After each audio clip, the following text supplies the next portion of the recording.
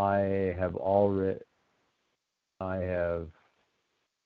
already read 15 or so of those taxes: alcohol tax, federal gasoline tax, state gasoline tax, local gasoline tax, federal inheritance tax, state inheritance tax, gift tax, bridge toll tax, marriage license tax, hunting license tax, fish license tax, bike license tax, dog permit tax, state park permit tax, watercraft registration licensing fee tax, sports stadium tax, bike nature trail permit taxes, court case filing fee taxes, retirement account early withdrawal penalty tax, individual health insurance mandate tax, hotel stay tax, plastic surgery surcharge, soda fatty food tax, air transportation tax, electronic transmission of tax return fees, passport application renewal fees, the luxury and gas guzzler car taxes, new car surcharge, license plate and car ownership transfer taxes, yacht and luxury boat taxes, jewelry taxes, state and local school tax, recreational vehicle tax, sales tax, special assessments for road repairs and construction taxes, gun ownership permit taxes, kitty tax, fuel gross receipts tax, waste management tax, oil and gas assessment tax, IRA rollover tax or withdrawal penalties, use taxes on out-of-state purchases, tax on non-qualified health savings account distributions, individual and small business surtaxes,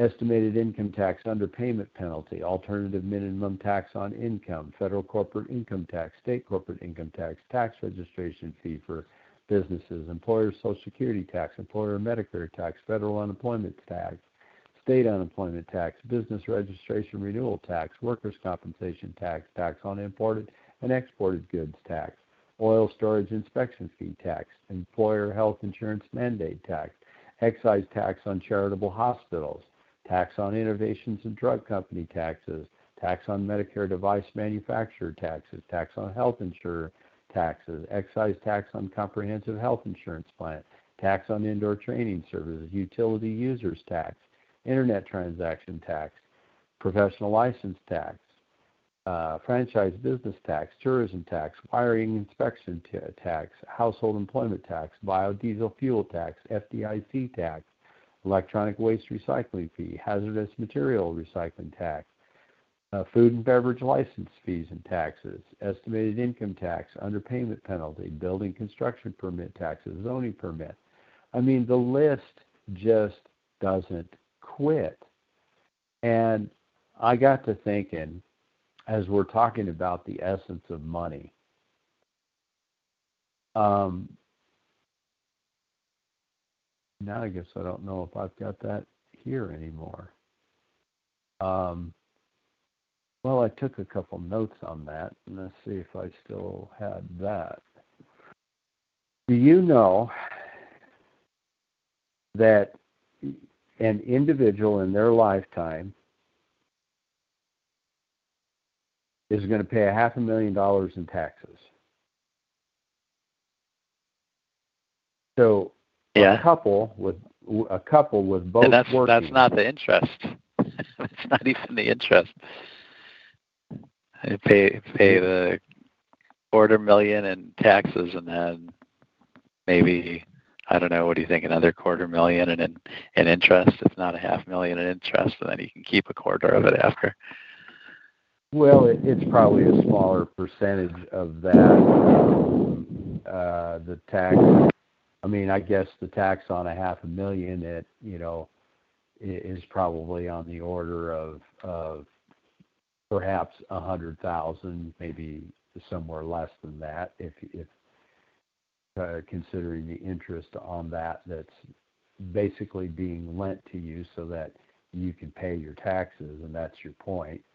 But think about it. So a couple in their lifetime working for 40 years will pay $50,000 on everyday expenses, $180,000 in property tax, $50,000 in various taxes and fees related to ownership of two cars. In other words, your gas tax, road tax, all of that stuff that's rolled into, things that you have to do with cars. and $600,000 in tax they'll pay on wages. This is from the CPA Practice Advisor. And so that's a couple, two individuals. But as an individual, more than $300,000 will just go to your income taxes, $25,000 on everyday expenses, and if it was one individual, they'd paid somewhere around in the order of $80,000 in property tax. So you almost have to double that with two of you working. It's not, no, you don't have to double the property tax with two of you working. It's just if two of you are working, you're probably going to live in something that is higher priced, and therefore you'll have a higher property tax. Yeah, right. People tend to scale their lifestyle. Well, one reason to the edge is of what they can afford. Well, right. I mean, if you're married, your chances are you're going to have 2 or 3 children. You're going to need the 2 or 3 bedroom house. If it's just you or Jeremiah and you spend 15 or 20 years living alone by yourself, and you did have your own home, you would buy something that was probably, a 1 or a 2 bedroom. You wouldn't be buying the 3 bedroom or the 4 bedroom because you have, the family there's growth in the family. So it's going to automatically scale you up in the house just because naturally you would do that. And, and forgive me, all I can think about this weekend is, forgive me if I'm not waving my flag. I remember these men and women who have died, but I don't remember them in the same way that other people remember them. They remember them and talk about the sacrifice that they made to make me free. And I have taken a different look at that completely. I look at it and I think, what a waste of the lives and the dreams and the ambitions that these individuals had well ahead of them yet to forge. And, and so those lives were lost and those dreams and ambitions were lost, and all because of wars and conflagrations that they were engaged in that we had no purpose and business being in whatsoever. I really did. I called Russell this weekend and I said, is there a single conflagration that we can actually say, at least in our lifetimes, that we could, and even our parents' lifetime, honestly, that we could say was not essentially a banker's war or for the interest of the people who were running the game?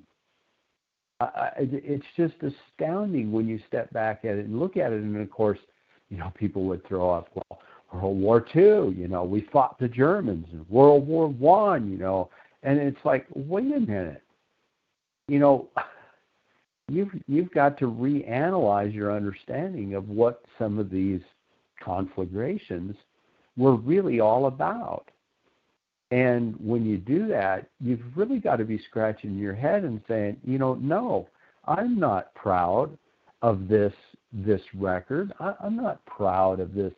I go to this U.S. debt clock all the time just to ground myself in the reality of it, frankly. And, I wish that other people would do it as well. I've encouraged people, download this thing and put it on your phone and, once a week, take a look at it. $148 trillion. I told Kevin today, I said, Kevin, what we have right now is literally taking the shackle and strapping it around our children's ankles and saying, you take care of this. I got this coming to me. $148 trillion in unfunded liabilities. That means every federal pension that has not been funded, the Medicare liability, the Social Security liability that is yet to be funded for 100 million baby boomers retiring at 10,000, what is it, a month? 100,000 a year? No, it's bigger than that. It's 10,000 a week, I think it is. 40,000 a month is $500,000 a year. For 20 years would be 100,000. That's exactly right. So there we are. And that liability, interesting enough, on that U.S. debt clock is $500,000, 444,000, give or take some change. So that personal liability per citizen is looming out there. Now, those are just unfunded liabilities. I just gave you the $500,000 in taxes that you're going to pay. And in taxes, $500,000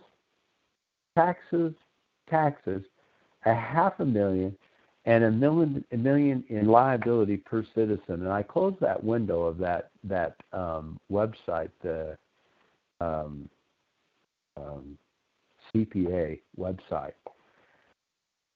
So when you take, but it also gives you a column of the average income of a lifetime. And nearly every state is right around $1.3 to $1.6 million. When I did the workshops, you remember, Isaac, I would use the example, a person goes to work at the age of 25, he exits at the age of 65, let's say he earns $40,000 a year, he'll start lower when he's younger, he'll end up higher when he's older. So for ease of computation and calculation, let's use 40,000, 25 years, you're a millionaire. Take that $1 million and you write that at the top. $1 million is my lifetime earnings. And then I'm going to take out all of the interest that I'm going to pay, the $220,000 in interest that I'll pay on a 30-year note on my home, the 4 cars that I'll buy on debt over the same span of time, and the interest that I'll spend, there of, whatever that amount was. And by the time you calculate this whole thing down and you subtract, and again, I didn't even subtract these taxes and fees, but at the end I would say, well, that basically leaves you about $176 a week to pay taxes with, which is all of these taxes I just listed, to buy groceries with, and, to save for a vacation and your retirement. And this is the oppression that we're talking about in the Bible. And if we cannot understand the essence of money, and I don't mean to pound something that I guess people might think is just ridiculous, and that it is, well, who doesn't know about money, and, you pay bills with it, and good grief, But no, we don't understand this. We don't understand what we are doing if we have $150 trillion in unfunded liabilities. We clearly don't understand money. Is it just me, or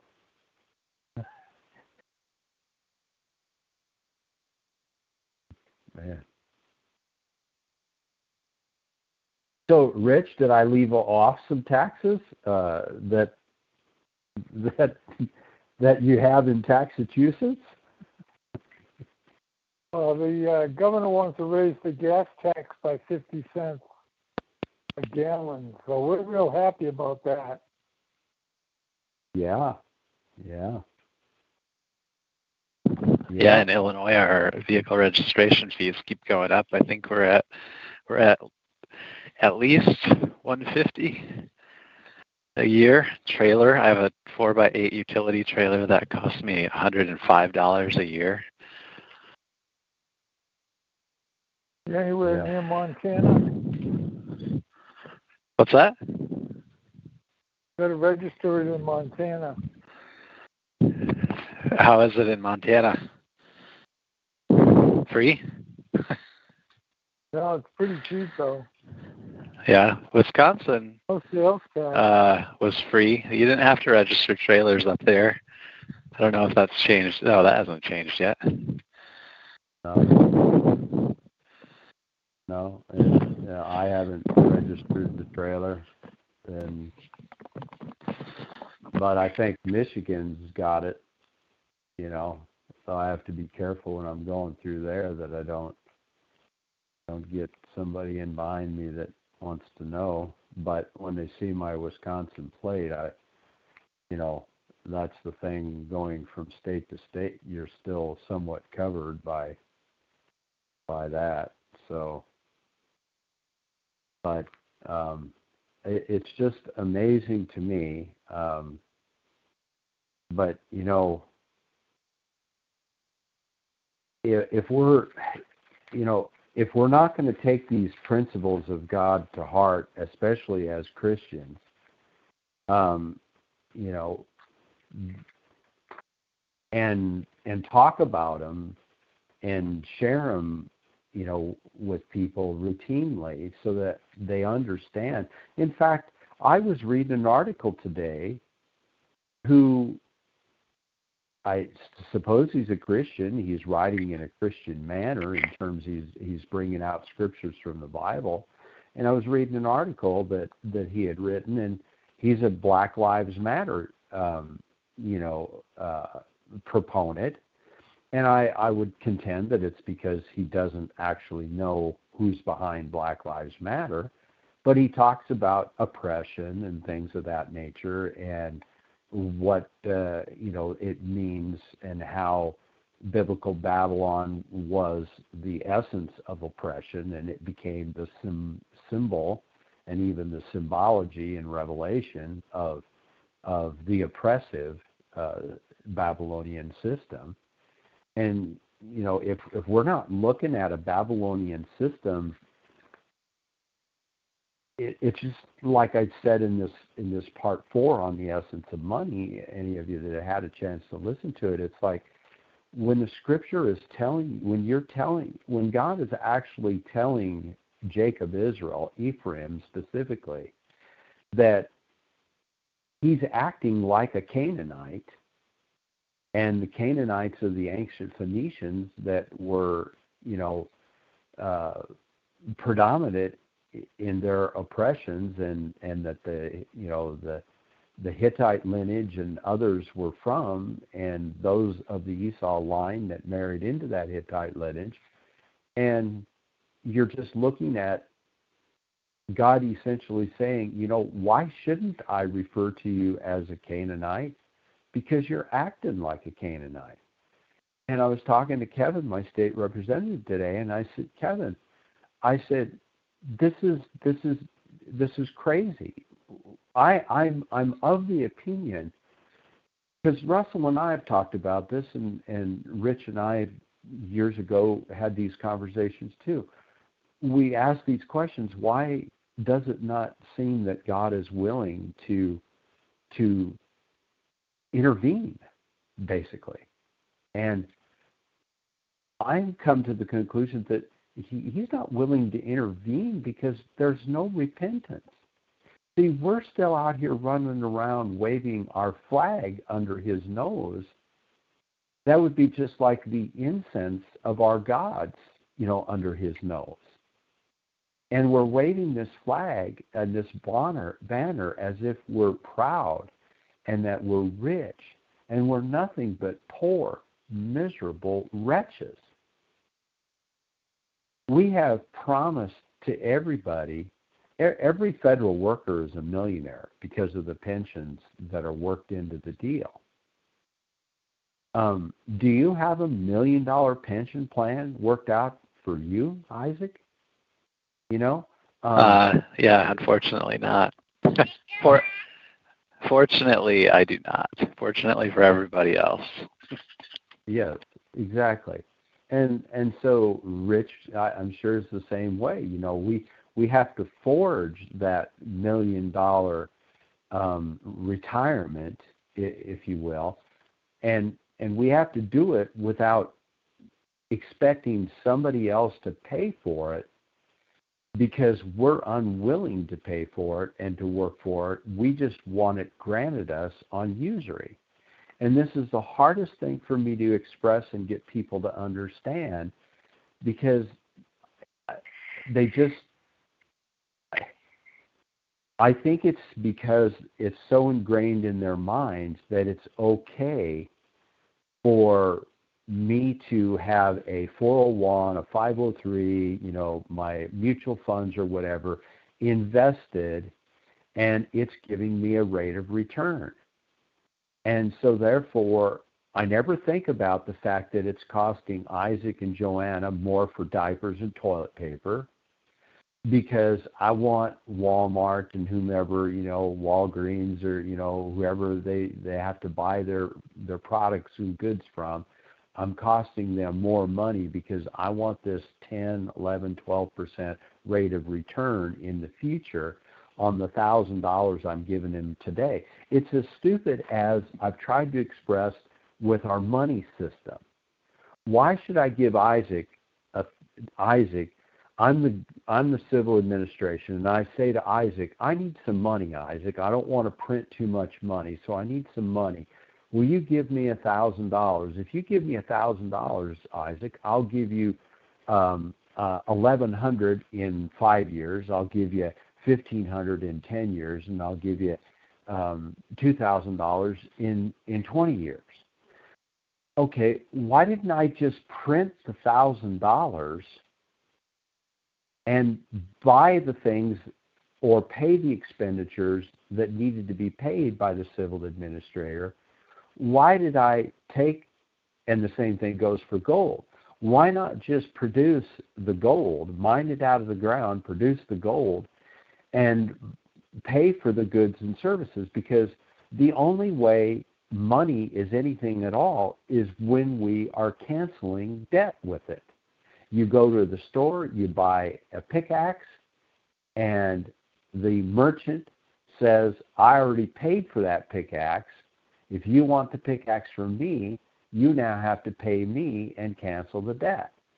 And so we cancel the debt only with money. But if we have a promise to pay for something that operates as money, and Isaac is willing to accept my $100 denominational note for $100 that he can give to the merchant down the road that says, I will accept this same $100 for 100 bushels of wheat or grain for the sheep, then it's a done deal. Everybody has canceled that debt. But somehow, when we enter this arena in a civil administration, we think that it's okay to take this credit card that we have, called the credit of the United States, and go out there and borrow it up, the sky is the limit, and promise future remunerations to people for money that we do not have, for production that has not been generated yet. It's insane, and I don't understand why it's so difficult for people to grasp, or why they're so averse to it, because I have this conversation with people and they just look at me like I wasn't even speaking. Because I don't know if it's because it's cognitive dissonance. They don't want to accept the fact that they are acting as a usurer and that they are expecting this money. And I'm not talking about money you paid into Social Security and you're getting back. I'm talking about the teachers who retire and are expecting me to pay for them to no longer work. I'm talking about the auto workers who I'm now paying for 3 and 4 generations of retirees, which is why my truck will cost me $70,000 if I were to buy a truck today, which I obviously cannot. And yet nobody sees the problem with this. And I don't know how to explain it differently. I feel like in many respects that when I say these things, they just don't want to hear it, or that they're not interested. So what do you think, Isaac, based on what you've learned and what you're seeing and experiencing out here now? Sorry, I have a kiddo running around excited in the background. Yeah. Well, I think this might be difficult. Oh, here comes the car. Hold on.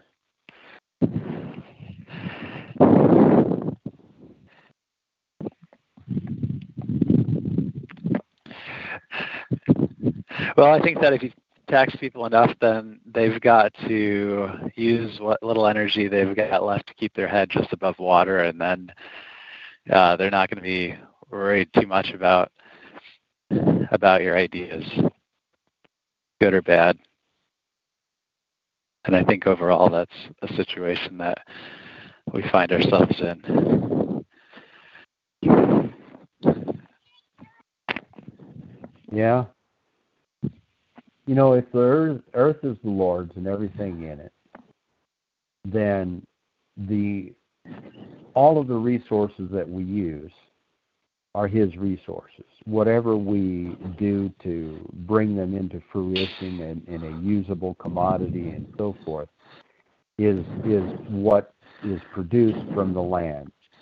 And people's access to the land in the days of Solomon, the scripture says that everybody, I think it's in 2 Kings or 2 Chronicles, everybody was under their own vine.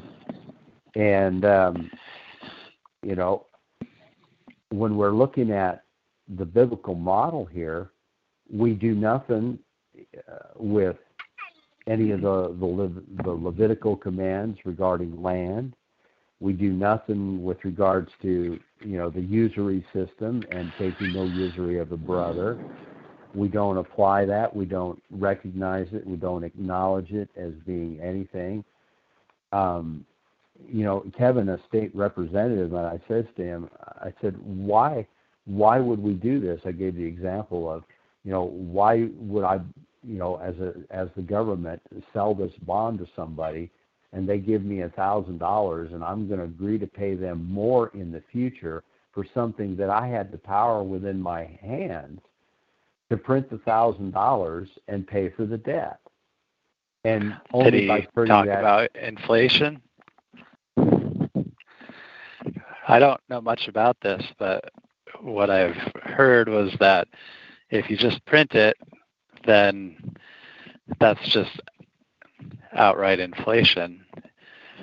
And that's effectively the invisible tax on all the money that's already out there, right? They can take away your money if it's printed without ever even reaching into your pocket, just by making more and devaluing what you have. So if you sell it as a bond, then it's not in circulation. So the inflation is somewhat postponed. Does that make sense?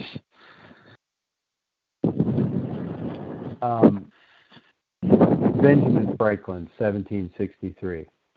You see, a legitimate government can both spend and lend money into circulation, while banks can only lend significant amounts of promissory banknotes, for they can neither give away nor spend but a tiny fraction of the money the people need. Thus, when your bankers here in England place money in circulation, there is always a debt principal to be returned and usury to be paid. The result is that you have always too little credit in circulation to give the workers full employment. You do not have too many workers. You have too little money in circulation. And that which circulates all bears the endless burden of unprofitable debt, usury, unpayable debt, and usury. In the colonies, we issue our own money. It is called colonial scrip. We issue it in proper proportions to make the products pass easily from producer to consumer. In this manner, creating ourselves our own paper money, we control its purchasing power, and we have no interest to pay to no one. So I would say, Isaac, that what you hear about what causes inflation, we always have to remember careful about the source, right? So depending on where the source of the information is coming from as to who is telling us and what the motivations might be behind why they are telling us what they are telling us has to be our first critical line of thinking. So, for example, if the same thing that makes a bond good is the same thing that makes the currency good, if I issue you a bond which you can use as money, right, in the future, because it's just the promise that you are going to get a certain amount of money, or that is valued at a certain amount of money, is really the way to look at it. But to offer that bond at interest to you is insane. That's like, and here's the example. It's your credit when the Constitution says Congress shall have the power to borrow money on the credit of the United States. Okay, whose credit is that? It's the citizen of the United States. So if I'm going to borrow money on Isaac's credit, what's to stop me from borrowing money on Isaac's credit? As long as the lender is willing to continue to up the credit limit every time I borrow.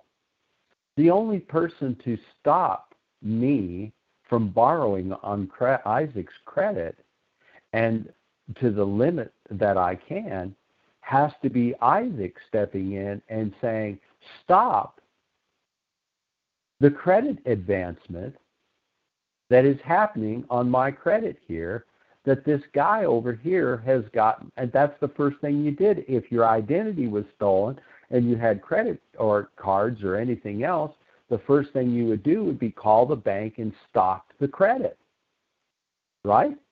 Stop the access. But somehow when it's government, we don't operate the same way. We don't even think of it the same way. And that's exactly what has happened, is the credit has been charged. Jeremiah, I need a charge, please. Thank you. And there's no limit. There's no limit. There was nothing ever built into this Constitution. Yes, they tried to pass a constitutional amendment for a balanced budget amendment. I guess that really never went anywhere.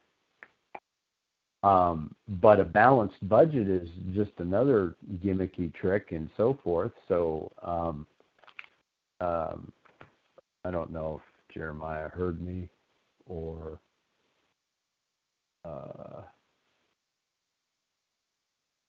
on a different page on the web thing here. So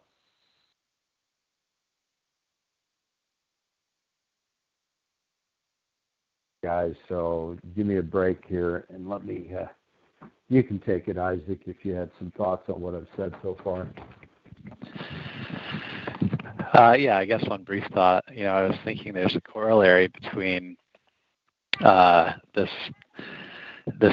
money situation, the money printing situation, and how our supposed unalienable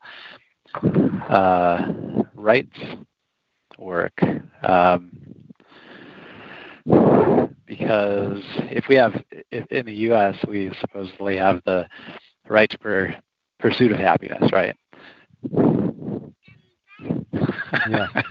Yeah. Well, those are just words, right? That's just something some people wrote down. Who's going to guarantee those rights? That's going to be when some other group of people, another country maybe, comes up against the U.S. And tries to take those rights away from us. You don't have those rights unless a group of your fellow countrymen are going to go out there and spend their lives to pay for that right that we say that we have, right? So that's another form of debt that's not money, but it certainly has more value than money. Does that make any sense? Well, yeah, and that's like the whole thing with the Memorial Day and so forth. I would love to be able to honor these individuals for having fought for and defended these rights that you just spoke about. Right. That's not what they're out there for. In those instances, that's not what they're out there for. Exactly. If that is what was the purpose and so forth, then why are we going in debt? And see, this brings us right back to Deuteronomy 28. If we're supposed to be a lender to many nations but a borrower of none, then something is going on here, because we're in debt to our eyeballs. And as I say, the scripture says, you think you are rich and you think you're plush in your delicacies, but you're wretched, naked, and poor. And everybody has to live in this society with $1 million, as we just shared, $500,000 in taxes, and another $500,000 in potential usury interest that is being paid, whether it's on car loans, home loans, student loans, or other types of personal debt. And on the U.S. debt clock, the entire personal debt of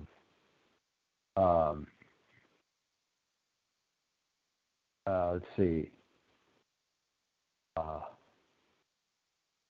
Credit card debt is $1 trillion.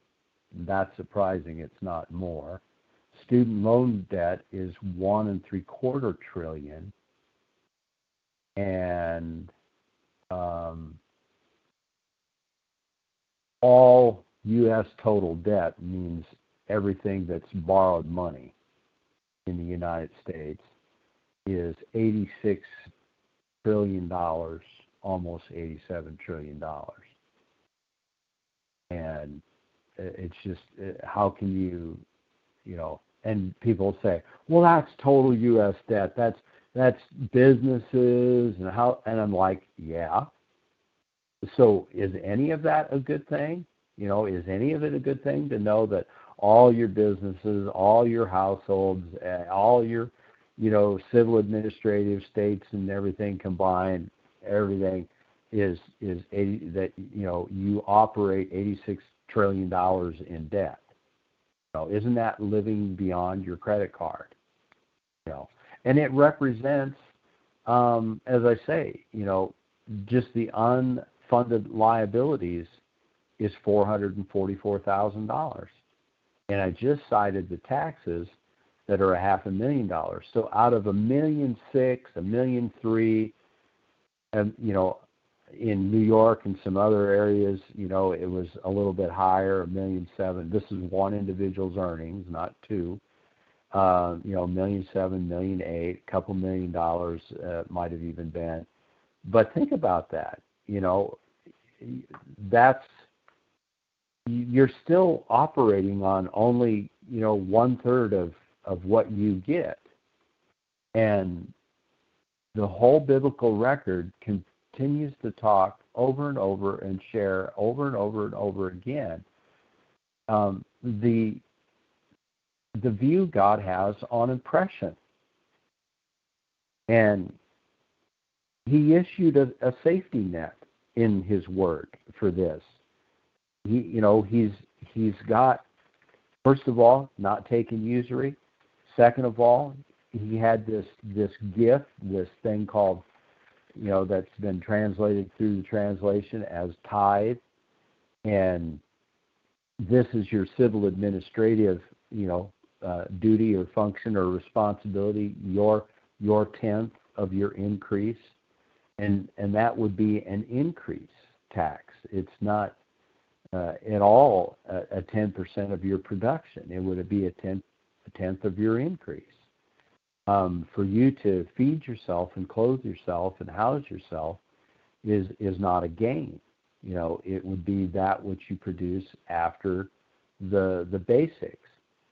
And he's got that in the divine immutable laws. You know, when I look at so many things that I've thought about over the past couple of weeks, you know, just the divine laws pertaining to just weights and measures. We talked about Leviticus 19 and Ezekiel 45, where, you know, we've got the law laid out in Leviticus, and then how God says that they were, you know, impure in their weights and measures in Ezekiel, and calling them unjust and deceitful gains and so forth at Micah.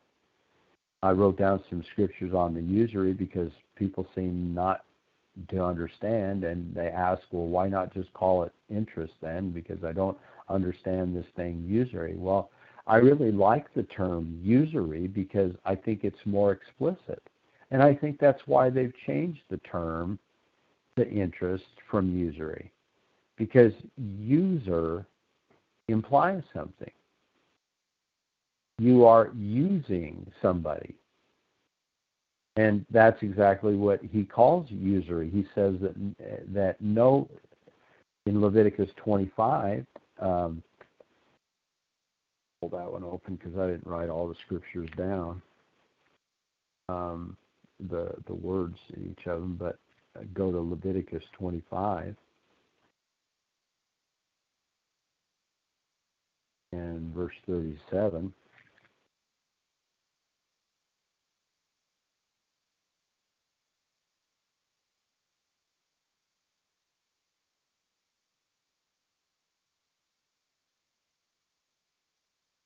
Might as well begin it in 35. If your brother be waxed poor and shall fall in decay with you, you shall receive him, yea, though he be a stranger or a sojourner, that he may live with thee. Take no usury of him, or increase, but fear God, that thy brother may live with thee, that thou shalt not give him thy money upon usury, nor lend him any victuals or any other for increase. And here in America, everybody thinks, well, my brother's not poor, so it's okay that I can lend to him on usury or increase and gain. But that's not what God is saying here. If you are going to be a usurer unto him, then essentially you're taking your brother. Let's suppose that we set a system of monetary system over us as brethren, and then we lend to each other with interest. The person who's getting the gain gets something for nothing. He's producing nothing for it, but yet he gets a gain. He manages the books, so to speak. He collects it, logs the entry, puts it on the tally stick, which, by the way, tally sticks were a form of money. It's basically just bookkeeping, which is what we've had here in America since the Federal Reserve System. One thing is that I think is maybe kind of important is that the person that's lending the money, they're obviously losing use of the money for themselves at the present.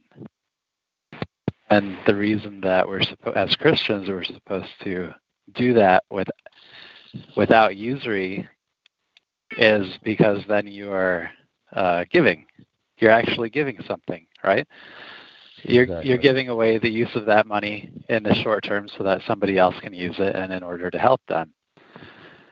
So I think that the person that's lending the money is losing something, but they're supposed to under God's law. because he provides them an increase. Yeah. Yeah, and so in that way, if we're doing it, for example, someone else creates the money and says, okay, here's the $60,000, Isaac, go buy thee thy house and enjoy thyself.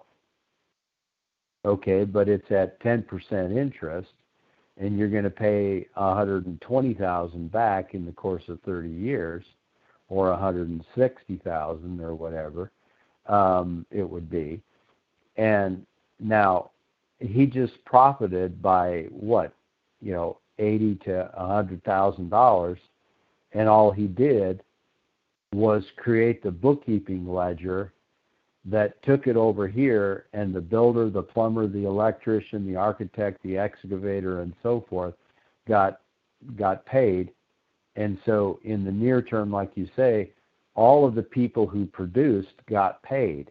But the guy who created the money did nothing but create the ledger and print the paper notes that said the builder can use this for all debts, public and private. And so he goes and tenders those instruments for all debts, public and private. And the plumber does the same, and the electrician does the same, and then everybody hands the keys over to Isaac. And I have people that'll say to me, well, tell me where we're supposed to go. And that's always the fallback, is just, well, where else are we supposed to go? It's as if that is the way, the only solution or the answer is to say, well, tell me where it's better. And I find that incomprehensible. What do you mean, tell you where it's better? So because I point out the flaw, it's like the prophets in the Bible. Because I point out the flaw in what it is that you're doing, you say, well, tell me where it would be better. And in fact, in the scripture that I used in part 4, I said, when you think about it, they basically said, we've got no sin. And that's essentially what we find ourselves saying, is that, well, where am I supposed to go that it's going to be better? Well, wait a minute. If the whole world is doing what Babylon does, doesn't mean you're all supposed to go out there and do what Babylon does. At some point, you're supposed to resist it and go not the way of Babylon. And I really am to this conclusion that I don't see how God can provide a blessing, because we can't repent of any of this stuff. It's not just the abortions. We won't repent of any of these things that is done in this land. There's no repentance in our heart. We don't think we've done anything wrong. We don't think that we actually think we're clean and washed, and we stand before Him saying, how great are we? And I'm convinced that it can't. That's why there's no relief to the wickedness that's happening, because we won't repent of our evil ways. And there's so much more, like I say, than just an abortion clinic, or mill in the country. There's so much more.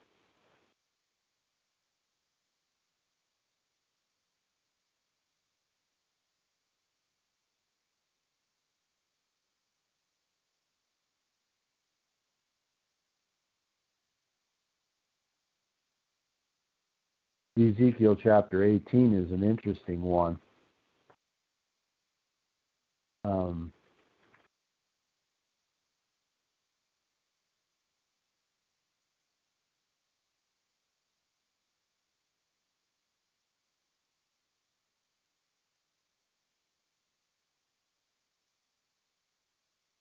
The word of the Lord, Ezekiel 18:1, the word of the Lord came unto me again, saying, What mean you that you use this proverb concerning the land of Israel, saying, The fathers have eaten sour grapes, and the children's teeth are set on edge?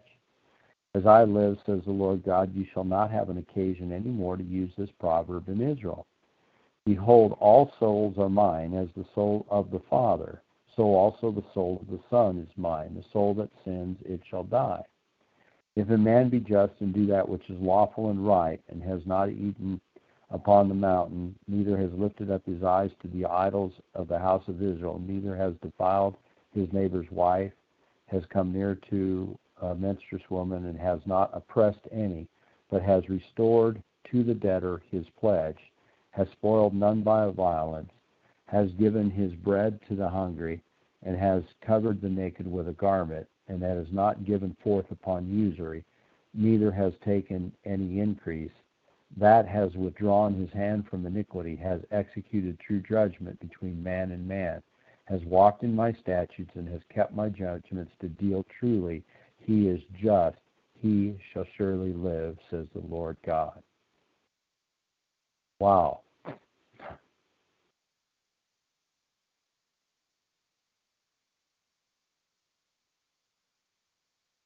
If our brethren is not poor by us,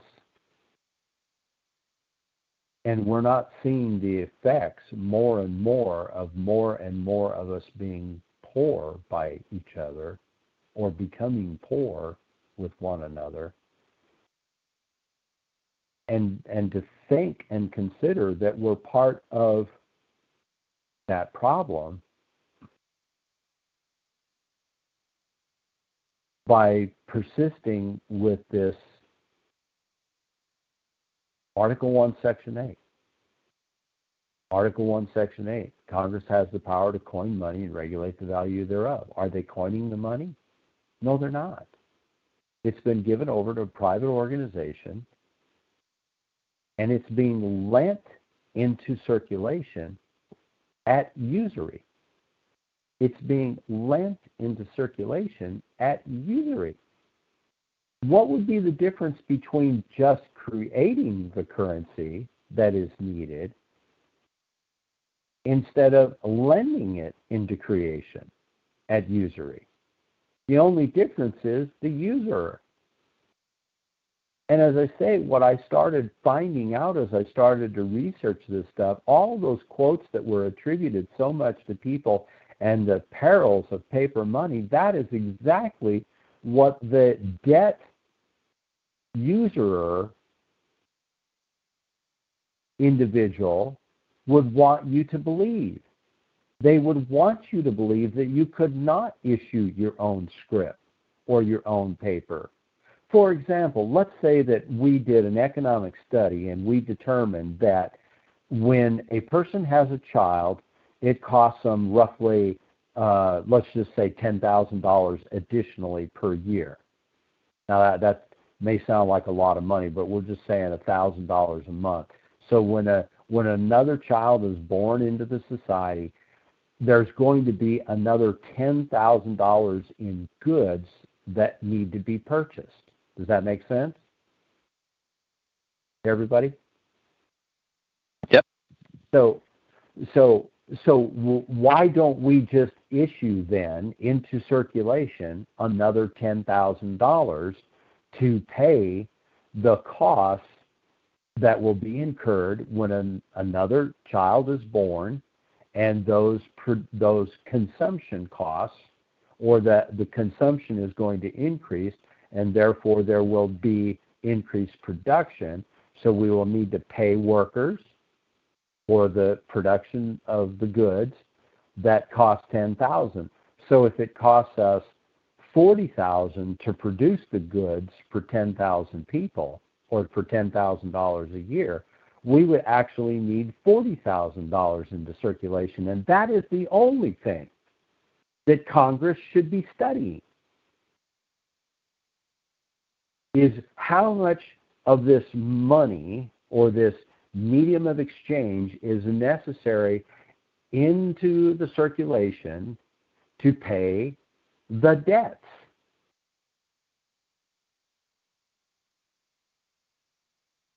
That would be the calculation that would need to be done, and you would do that by studies, and they're already doing those studies. It's called gross domestic product. It's called, what do they call it?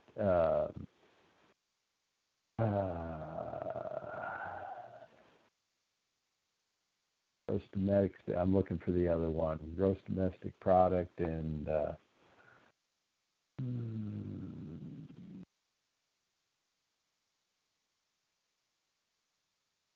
can't think of it right now. So that's how you would bring money into circulation.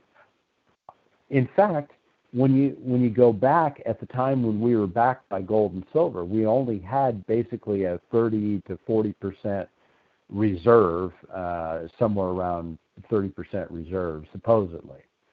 Whether we ever had it or not, I don't know. But we've always been taught that at least by the gold-backed and hard money people, they've always taught that you have to have that currency backed by the gold or silver in order for it to have value. Well, that's not true, because the value is in Isaac taking my money and Jeremiah taking Isaac's money, and we're all agreeing to accept it as a payment in cancellation of debt. And that's the essence of money. And so when I take this income of the necessary needs of the gross domestic product, in other words, the cost it takes to produce the goods, the services, and everything that we need, and I need a certain amount of money in circulation all the time, circulating between everybody, and then occasionally I need new infusions. But the paper money and the debt users, they'll be the first ones to cry, oh, it's going to cause rampant inflation. Well, no, it won't. It did in certain circumstances in the colonies, but they did paper currency for 150 years. That's the point I'm trying to make, is that we had paper currency. And yes, the problem with the paper currency was because you had 13 colonies each issuing their own, and they would do things to actually harm their neighboring states or the neighboring debts by infusing more money than was needed and necessary, and devaluating the currency of others. And that's why it was so pernicious to them. So the quotes are actually attributable to what they really believed about the things that were going on between the states. And they were happy that there was going to be one consolidated power or one consolidated authority with regards to coining and regulating the value. So there would be one currency. And in fact, those are some of the other quotes that you would read about and hear about, is that our money was now stable. It was now stable. And it had the illusion of being backed by gold and silver. And then what happened?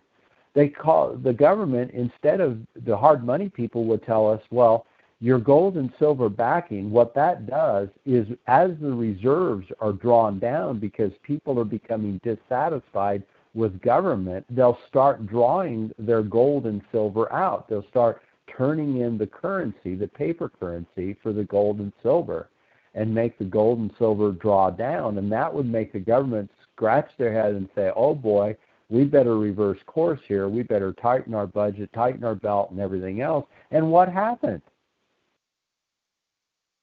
The government sent out a decree and said, we're broke, you got all the gold and silver, turn it in, or we're going to throw you in jail. So the very thing that the hard money backers were telling us was the safeguard, the government turned right around and said, hey, you're not the government, we are. Turn your gold and silver in, because we're broke and you've got it all. And so we turn it all in, and then we get the Federal Reserve, and the Federal Reserve notes, well, where's all the gold and silver that was all turned in? Well, I guess it's backing the Federal Reserve's money. Well, what was the difference between backing our own money, that we had to transfer it to the Federal Reserve and back it for them? We were the government. We were in charge of coining the money and regulating the value thereof. And yet nobody ever talks about that. Isn't it a wonder why nobody ever talks about it? Is it any wonder that it's never the subject of any of your courses in school or anything else? Because they don't want you talking about it. They want you thinking that you're stupid, that only they can understand money. I will grant you this, no matter what you do, they will create chaoses in order to make you think that it's the money that's the problem. If you went back to coining and regulating your own currency without debt usury, and you entered or regulated a sufficient amount into the circulation that is necessary for the gross domestic product to continue, and everybody is paid, and the debts are paid, you would actually become a free people, a truly free people, and you would find the economic boom would just skyrocket. But we can't ever let you onto that fact. We can't ever let you believe or think that interest-free. I don't care if you don't want to believe me. Believe God.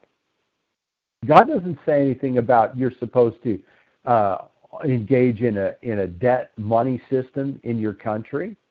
And if you're looking at the amounts of debts that we've got, and that's your sign that we're a good country and that we're a wholesome country and that we're somebody to be looked up to and admired, and we should wave the flag and say you should be like us, and yet the whole world is coming to us not because of what we are today, but because of what we once were that they still believe in. And then I get this, same retort all the time. Well, where will you go? Where would you go that it'd be any different? That's not the answer. And that's not the retort. The retort should be, that's right, and we need to fix this. And the only way we can fix it is by repenting from our evil ways and our evil doings in it. There's no other way. I don't see any other way. There's never been any other way that I've seen in the Bible. Do we ask God to sacrifice a son again for our sins? Is that what we're supposed to do? I thought the scripture says that we're not supposed to ask him by doing the things that are against his will, that we actually crucify him again and again and again. So we're supposed to have just weights and measures. We're not supposed to take any usury. We're not supposed to be debtors. We're supposed to be lenders. We're not to deal dishonestly, Leviticus 19. When you sell your neighbor or buy from your neighbor, you're not supposed to oppress him, Leviticus 25. You're not supposed to have unjust gain in trading, buying and selling, Isaiah 33, Proverbs 28, Ezekiel 28, Ezekiel 18.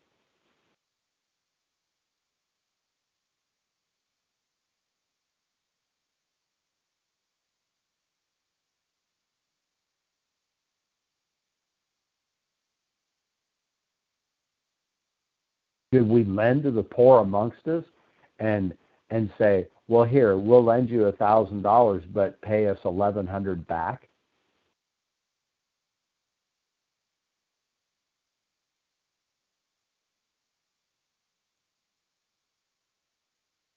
Not according to God.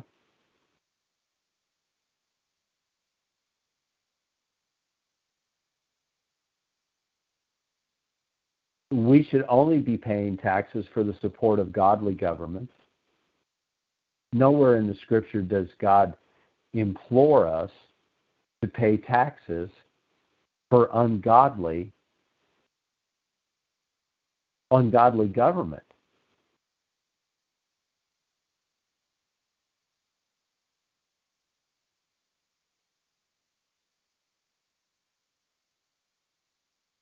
I'm astounded that we can pay $500,000. I don't know about you guys, but I feel it, and I certainly want to always say I'm not begrudging my blessings because I've been abundantly blessed. I have also worked very hard. But in that labor, in that toil, which Solomon's wisdom tells us in Proverbs I'm supposed to do, there will be great reward. But because I say these things, it's as if, well, you know, you don't sound like you're blessed. You sound like you're really negative. You don't sound like you're positive and so forth. No, I'm very negative on this system that is destroying the people of the land, and then can't understand why all these curses are coming upon us and why all this disarray in the country, because we won't abide in his will. And how do you get a people to do that? I thought as Christians we were ready to do that, that we had recognized as Christians that that was his will and that's what he wanted of us. And that we were ready to bow to him and acknowledge him. But when the church has told us that all these laws are done away, we have no application of them. We can't see any application of them. That's why we don't want to have a discussion of these things, because having a discussion of them would put some things in perspective. And, you know, the scripture says, I think it's in Jeremiah, he says, if you had just told my people, taught my people my law, he said they would have turned from their wicked ways. And I really believe that. The people don't know this. How can you turn for something that you don't know is wrong? And I think that's why the flag gets waved in your nose and everything else, and you're supposed to, you know, have this euphoric, idea that, you know, I'm glad I'm an American and I'm proud to be American and all these other, you know, feelings and emotions, when the reality is we're naked and wretched and poor. And we're teaching every generation to do likewise, and we're shackling a shackle around the future generation's ankles, and we're thumbing our nose at it as if it doesn't stink.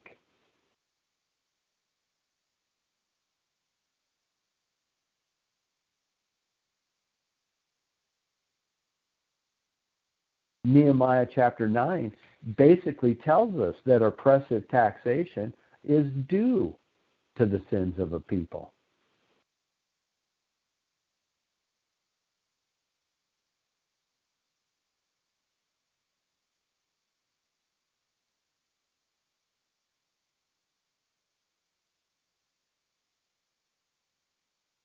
I can give you all the scriptures, a number of scriptures on money is to be paid for work done and labor performed.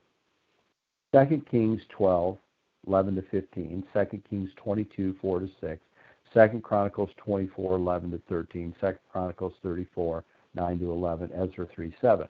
I want to make another note that I forgot as I was giving you the analogy a little bit earlier, and I was using you, Isaac. Consider this. What if you could receive a tax certificate as money? So in other words, your government gives Isaac a $5,000 tax certificate. And that the only thing required of Isaac for that $5,000 tax certificate is Isaac performs $5,000 worth of public service. Would you perform $5,000 worth of public service for a $5,000 tax certificate, which pays your property taxes, all these other various taxes, and everything else? You see, because if you didn't want the tax certificate in lieu of the taxation, let me rephrase that. In other words, the tax certificate could be given you as an incentive for you to assist with public works. This is pretty much what Solomon did when he had the workers come in during a period of time. I think it was a few weeks in and a few weeks off or whatever. In the same way, you can do a public works project and you can volunteer for service and duty, which you get a tax certificate for the duty that you did, and therefore you're able to pay that tax. Now, doesn't that make us more involved in our civic duties and stuff like that as well. And we only have managers that we're actually paying salaries for instead of salaries for thousands and thousands of people who want you to pay them a pension of tens of thousands, of hundreds of thousands of dollars in the course of the lifetime after 50 that they no longer want to work anymore. There's all sorts of ways. Yeah, I think that'd be interesting.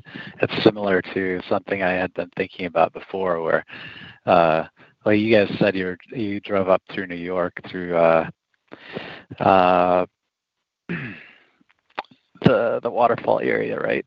And Yeah. it was all run down. The city was all run down. Well, it'd be pretty interesting if you own a rundown, slummy house, instead of paying, say it's even got a really low property tax value on it because, or property tax on it because it's so run down. So maybe you pay $300 a year on this dump in the middle of a dumpy downtown. Well, what if you could show that you invested $300 into the property over the course of that year, and so now you can have $300 write off on your property tax bill. So if you did that, then, or maybe it would have to be double in order to incentivize it. You know, maybe $150 is worth $300 or whatever the trade-off is, so that people start investing in their properties and they improve the city, and then that increases revenue in the city over time because more people are spending money there and all of that. There's all kinds of details that have to be worked out with it, like, oh, well, what if everybody did it and then the city wasn't getting any property tax revenue? Then what would happen? How would the city run? You know, so you figure all of that out, but I think it would work. Right. Those are all things that, you know, when we're so far out of whack, it's hard for anybody to contemplate how you could ever, you know, get back and the path to getting back to it. And you talk about a great reset. Yeah, we need a great reset, all right.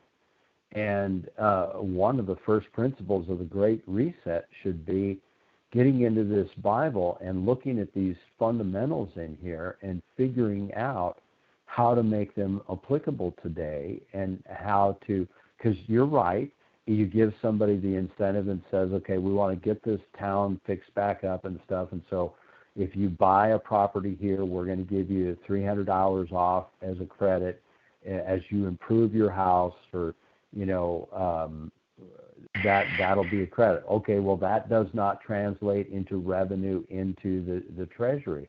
But once again, what does the Treasury need revenue for? You see, if street roads and this work and that work and water lines and all these things need done, all we do is we do them. You pay the plumber, the builder, the electricians, and you pay them. You simply print the amount of money that is necessary to pay for those works. And anything else that is produced outside of production, there's really nothing that's produced outside of production. Production is production. That is the only thing that anybody actually gets paid for or paid on is production. And all of these, we have so much money invested in all of this stuff that is not even necessary. That's what's so confounding. And there's no doubt when you build cities, you have a lot more infrastructure needs and costs than it is when you are laid out over the fruited plain and everybody has a piece of ground that they're able to produce or have production from it. That's an entirely different model than cities. And we were even told in the Bible, you're different. There's different applications when you're in a city than when you're outside. If you choose to go live in a city at some point in your life, there will be certain other cost expenditures that will be in that type of lifestyle and living. But still, it doesn't have to be out of hand. if it's run in a biblical model environment where there's, number one, just weights and measures, the servant is worthy of his hire, payment before the sun goes down, and not lending to your brother at usury and so forth. Those are all fundamental principles that if applied, it would be a whole lot different situation. And so we find ourselves looking at the situation that we have, and it's difficult to contemplate how things can work because our only experience is what this is that we have.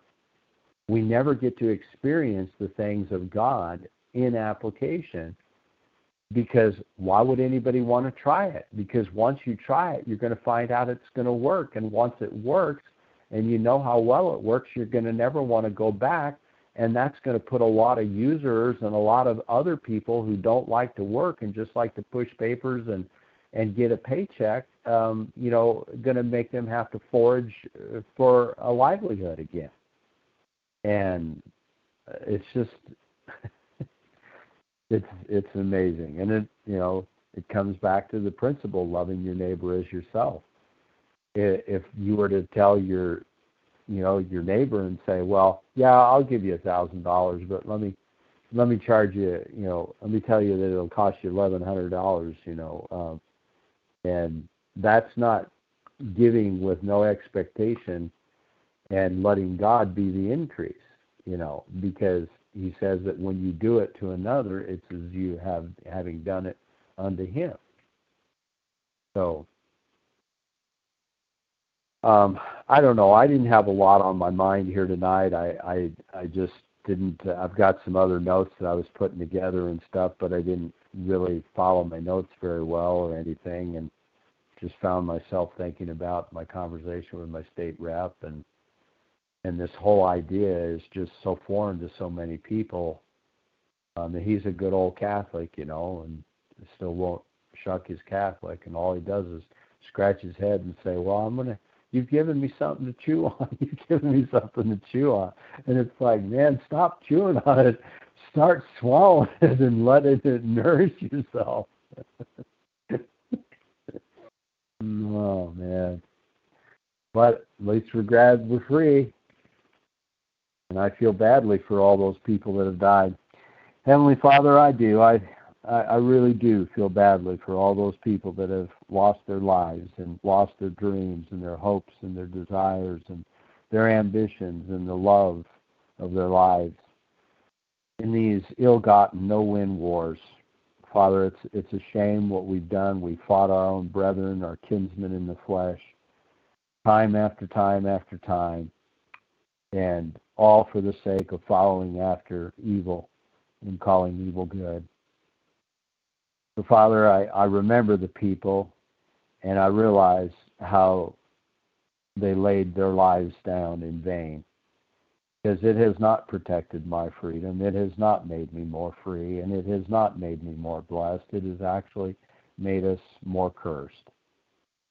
And, Father, I pray that the eyes of your people would be opened, and that your ears would once again be attentive to the prayers of those of your remnant who are calling unto you and asking you to heal our land, and that you come in amongst us and dwell and walk with us and guide us and bring us the individuals that can help us to reapply your words and your laws in our lives, in our countries, in our cities. Father, the wicked have played their hand, and they're playing it good. And, Father, it's my prayer that they're overplaying it, and that soon your anger will awaken, and that you'll come against the wicked as they come against your people and oppress and wickedly abuse your people. So, Father, I just pray that those lives be remembered for that reason, that we sinned and we went astray. We allowed those lives to be lost in that way for callous disregard. And so, Father, I, for one, humbly ask for forgiveness for any part that I've played in unwittingly participating with that. And I pray for forgiveness for any continuation of participation with that which you've desired us not to be a participant in. And I just pray, Father, that you know our needs and the oppression that is upon us and the shackles that we are attaching to our children's generation. I ask for forgiveness for it in Jesus' name. Amen. Amen. Amen. Well, Amen. all right, brethren, I guess it's another night. Anybody have anything they want to add or anything? Otherwise, I'll sign off if you're all ready to. When you were talking, this thought came to me, and I'll be brief. It used to be against the law in the state of Texas to have payday loans and car title loans because it was considered predatory.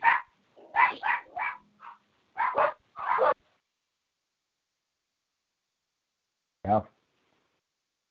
So, but now, just like all the other pathetic things of the United States, I'm sure we're doing it now. But the point was, the reason it was illegal is because people lost their titles to their cars, and they never got their pay.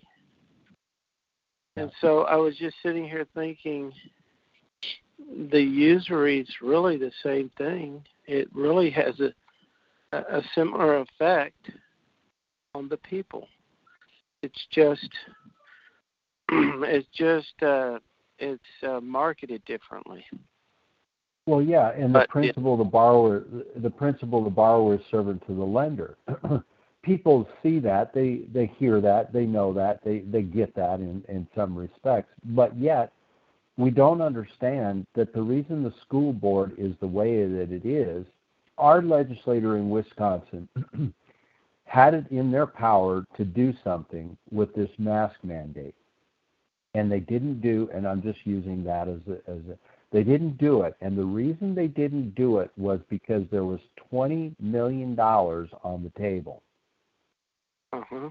And until one of these states, I've said it before, stands up and refuses all this federal money and gets to where they stand on their own and they're totally on their own and they're not beholden or subservient to this federal money, will they ever be able to tell anybody, get out of our schools, get out of our medical establishments here, and get out of anything else, our state houses or otherwise, until they can get off of that proverbial nipple. And this is what the usury system has done.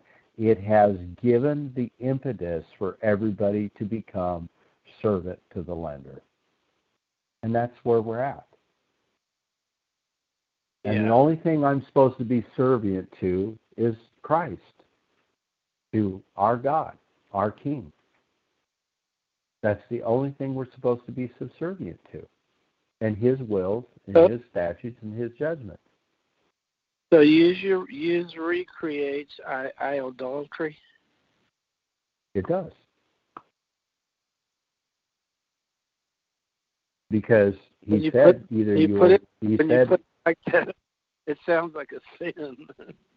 Well, it is, because Christ said, He said you can't serve two masters. Either you will love the one or you'll hate the other. Uh-huh. Gotcha. Well, see, now that's clarification. Thank you there, Douglas. Yeah. Well, I didn't mean to prolong. His words are not in vain, are they? No, you're not prolonging anything. But it's sometimes it's just like a light switch, flick it on. But just my word will not return void. how different life would be without the money lenders. And yet, at the end of the day, God allows them to be there, doesn't he? If we won't do his will, he's perfectly fine with allowing whatever to be there that we want there, that we won't get rid of. Mm-hmm. Yep. Well, that was a thank you for that message tonight. That was interesting. Well, now I guess it's time for me to shut down. Yep, I hear you. All right. Well, Rich, Russell, if you've got to go, we've closed in prayer. And Rich, I haven't had much conversation out of you. I'm sorry I've been overstating my welcome. What's up over on the East Coast besides 50-cent tax on gas? They're relaxing the mask mandate, but these stupid people keep wearing it. There's a bunch of big stores and stuff that don't require it, but these idiots still wear them. Outside, too. What's that? They wear them outside, too. I mean, you can't get any stupider than that. You cannot get any stupider than to cover your mouth so you can't breathe correctly outside and do exercises. They're wearing masks Yeah. driving cars. How stupid is that? I'm just sitting here thinking, God will let you be really stupid if you want to. Like the prodigal son was wallowing in the fecal matter of the pigs. Then he began to see, didn't he? I mean, that's pretty far down. Well, I tell you, it's all about the profit for us. Stupid is as Stupid does. bingo. Yeah. So these idiots, if they weren't going to be stupid, they deserve what they get. Well, there was a study out today, and I don't remember where or who, but it was legitimate, I guess. They studied the mask issue, and they said unequivocally it does more harm than good. And this is what we've been saying since day one. And yet, in California today, right now, they are still pressing people with that mask. And I'm talking about outside at the beach, where some of the cleanest air in the world should be. So, anyway, we've talked about that before, hadn't we? Yeah. Well, good night, everybody. I enjoyed it. All right. Good night, guys. Russell. Good night, Rich. Good night. Isaac. Jeremiah. See you guys later. All right. Good night now.